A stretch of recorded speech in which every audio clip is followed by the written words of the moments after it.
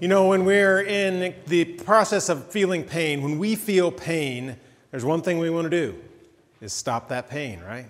If it's physical, there's some kind of, it's a signal from our bodies that something is wrong, that there's a threat from outside that's causing us pain, or there's something wrong inside. There's disease that's causing us pain. And our body is telling us something has to change, and we want that pain to stop. It's true physically, but it's also true emotionally and spiritually as well, isn't it? I mean, if there's something going on in our lives that's causing us to hurt inside, could be physical pain, our own, or maybe someone we love is hurting. That makes us hurt. And so we want to stop that. Maybe there's a problem in a relationship, a problem with a parent, a child, a spouse. We want to resolve the problem so the pain goes away as well. Whatever the pain is, we want it to end. We want it to end now. But what happens when we can't make the pain go away? What happens when something that is going on in our lives that's so serious and so problematic that there's just no way to make it disappear in the blink of an eye? We know we're going to be dealing with it for a while. What do we do then? How do we handle that kind of situation? It's not pleasant. We don't want to go through it, and yet it can happen, right? Most of us have been there. So how do we deal with that internally? You know, we're in this series that we're calling Made Whole, and we're thinking about how sometimes our lives feel like they're just falling apart, like there's stuff that we cannot control, and pain may be one of those things. How can God take the pieces that are left and put them back together, maybe in a way that's just like it was before, or maybe God takes those pieces and makes something that's even more beautiful out of the brokenness? How do we allow God to do that? How does God do that? And especially when we're broken because of pain, how can God take those pieces and make something beautiful out of all that? I want us to think about that today. We're studying Romans 4 through 6. It's theologically dense. It's hard to get through. And yet, if we can get through this and hear what Paul's saying, we will understand God and we'll understand the salvation that God offers in a way that's impossible if we don't look through these passages. So we're focusing in on this for several weeks from the beginning of this month all the way through Easter. And today, we come to Romans chapter 5. And as we come to that passage, what we find is that Paul is assuming we know what it means to be justified, okay? Now, if you don't know what it means to be justified, listen to the sermons from the past couple weeks. Maybe you weren't here or didn't have a chance to listen. That's cool. Go back on our website. You can watch those, listen to those, and you'll hear what Paul's saying. Thumbnail sketch is this. Jesus went to the cross, and on the cross, Jesus allowed all the forces of evil to empty themselves on Him. All of our sin, all of the sin of humanity, all of that was on Jesus, and it poured out onto Him until it killed His physical body. Okay? And because He was willing to take all of that on Him on the cross, He can offer us forgiveness. He can say, you know what? I took the power of your sin at work in your life. I took it on myself, and you can be forgiven. And you can be made righteous. I know you don't feel righteous. I know you haven't acted in a righteous way, but I can make you righteous. Okay? That's what Jesus offers if we're willing to put our faith in Him, repent of our sins, and be baptized into Him. Okay? That's the message of Romans 3 and 4. Now we're in Romans 5, and Paul says, because of all that, let me tell you some important truths. So we pick up Romans chapter 5, verse 1. Therefore, since we have been justified through faith, just what we were talking about, okay? We've been made righteous. Because of that, we have peace with God through our Lord Jesus Christ, through whom we have gained access by faith into this grace in which we now stand. And we boast in the hope of the glory of God. Paul says, listen, you've been made righteous, and because of that, you're made whole, all right?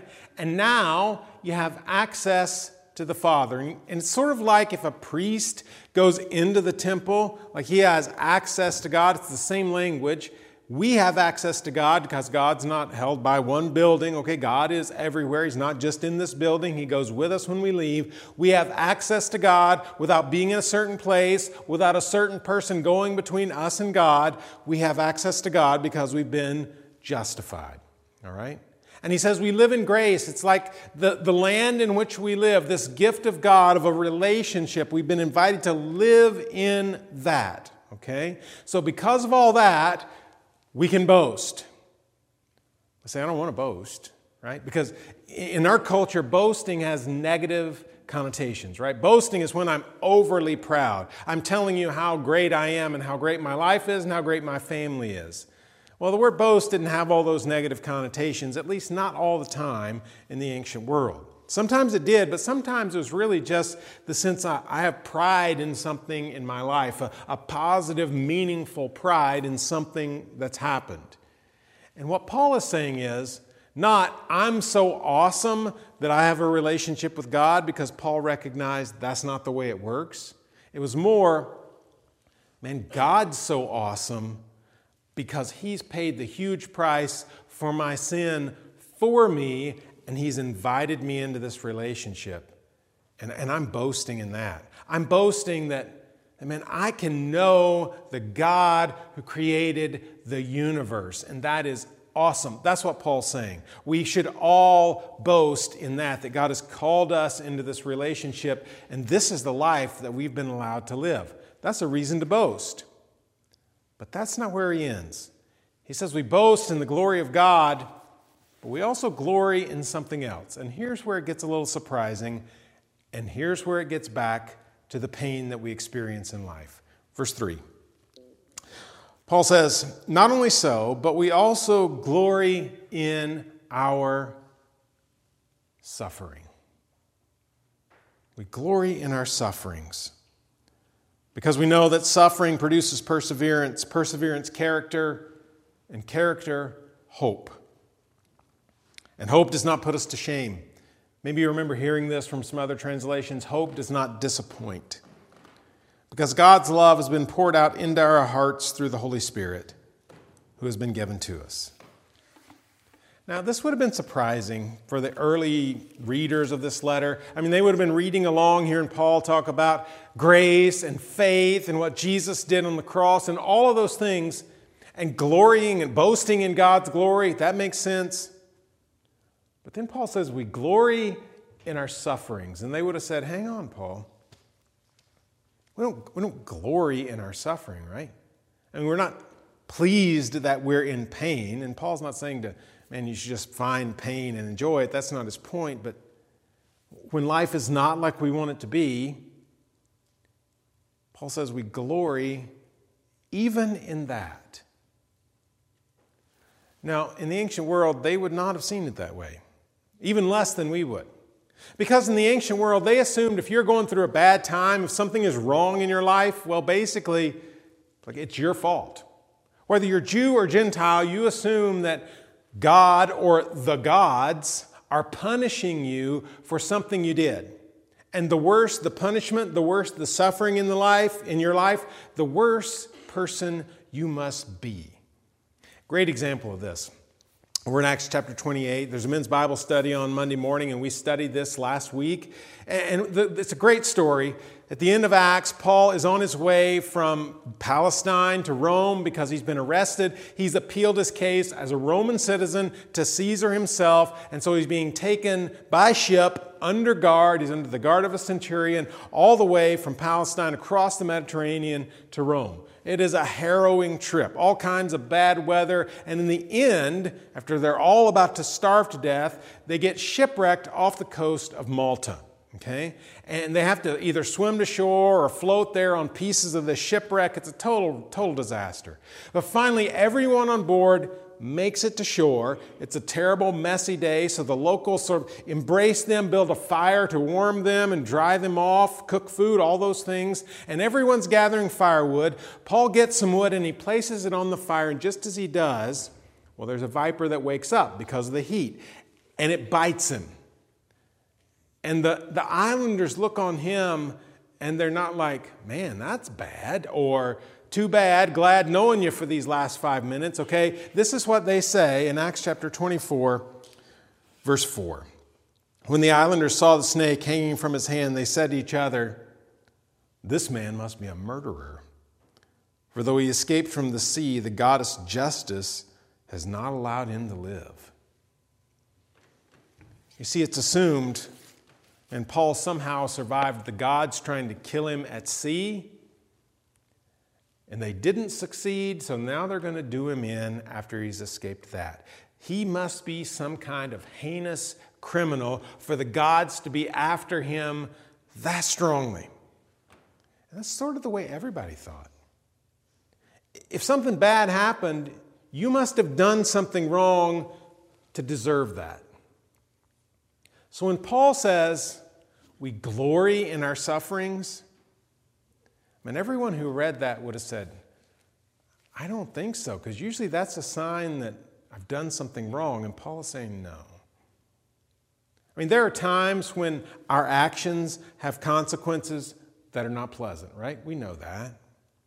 But there are times that our suffering just happens. It is not connected to us having done something wrong. And Paul says, whatever your suffering is, you glory in it. Because even in our suffering, God can be at work. Because in our suffering, God can produce within us perseverance. And we've seen that, right? We go through a bad time, and from that, we get stronger.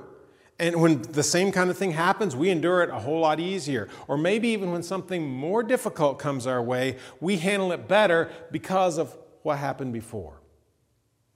So our suffering produces perseverance, and our perseverance, character. And the word there is really for tested character. Like we go through it, we do the right things, and it develops something within us that when we become a better person because of the suffering and the perseverance that grows within us. We become more of the person that God wants us to be because of what we've been through. And character, this good tested character, produces hope.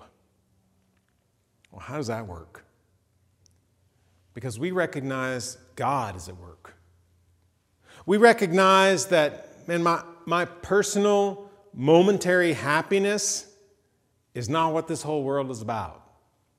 That God can be at work even in my suffering, that God is looking beyond my suffering to what's next, and that God has eternal purposes, that He is moving everything forward. So even if I'm suffering in the present, I'm not going to suffer forever. It's not this kind of hope that says, things will be better tomorrow, right? Maybe they will, and maybe they won't, right? It's not a hope that says, God's going to make everything easy, because He never promised that. It's a hope that says, even in my suffering, I know God is present, and I know God is carrying me through. And it may be that God delivers me from this, today, tomorrow, I don't know. But even if He doesn't, He's going to be at work eternally in me. That's the kind of hope that doesn't put us to shame. What Paul's getting at, and the basic message for us, is that hope can come from the horrible. Even the most horrible things that happen to us in life can lead us to hope. And Paul says at the end of that passage, the reason is because the Holy Spirit is at work in our lives. Because God's Spirit is present and active in your life. Otherwise, this doesn't happen. We've seen people who go through suffering and it destroys them. That's not God's Spirit at work. Only when we depend on God's Spirit through this can hope come from the horrible. I want to finish the passage because it's a powerful passage. Paul says this beginning in verse 6. You see, just at the right time, when we were still powerless, Christ died for the ungodly. Very rarely will anyone die for a righteous person, though for a good person someone might possibly dare to die. And then verse 8, powerful verse. But God demonstrates His own love for us in this. We see God's love most clearly in this one central fact. While we were still sinners, Christ died for us. While we were still pouring out evil, Christ took all that evil on Himself.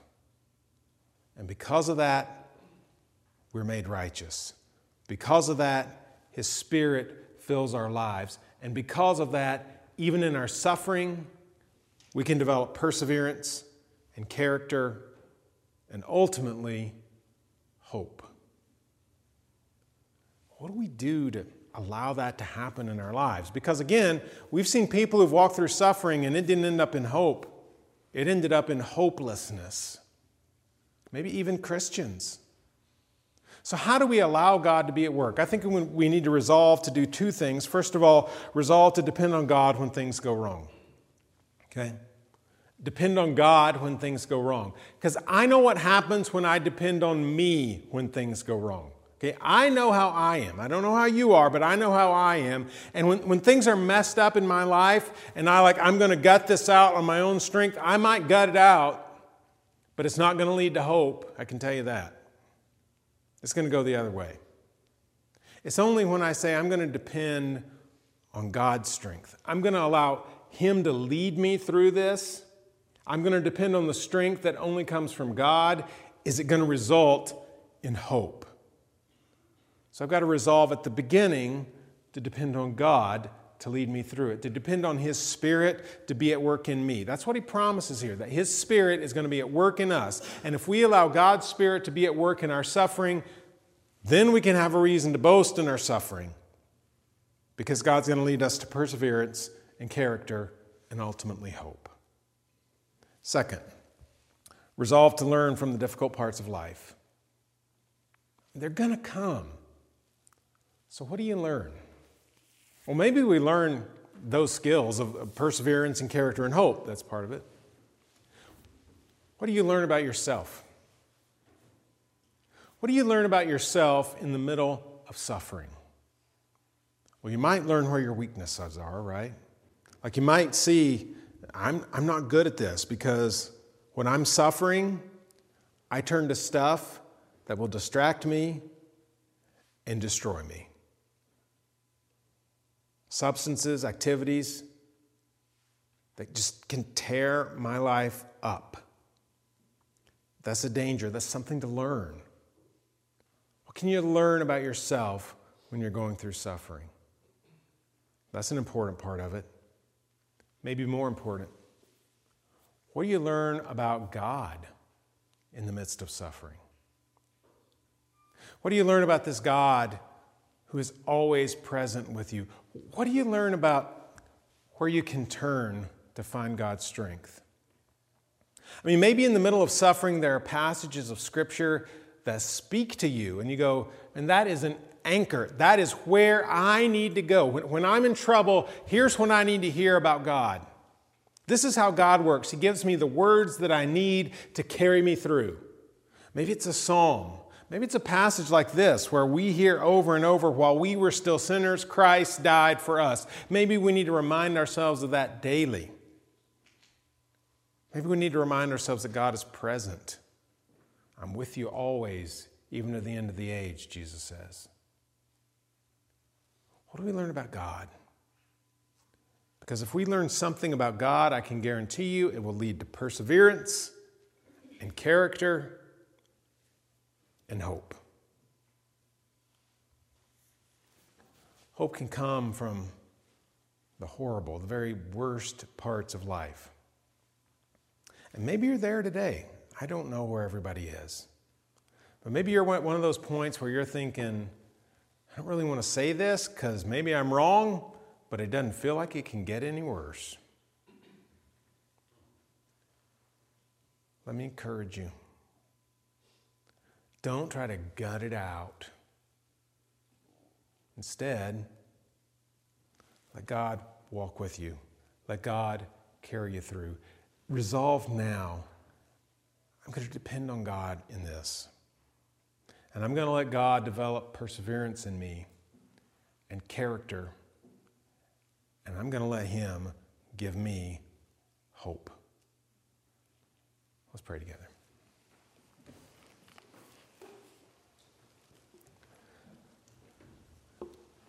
I know there's people who are hurting who hear this message from you. God, we've all got a certain amount of pain. We've all got things that are not right. God, we just ask that you would lead us down the path that leads to hope. Not just a hope that things will be great, but a hope that you can put the pieces back together and make us whole. Pray it in Jesus' name. Amen.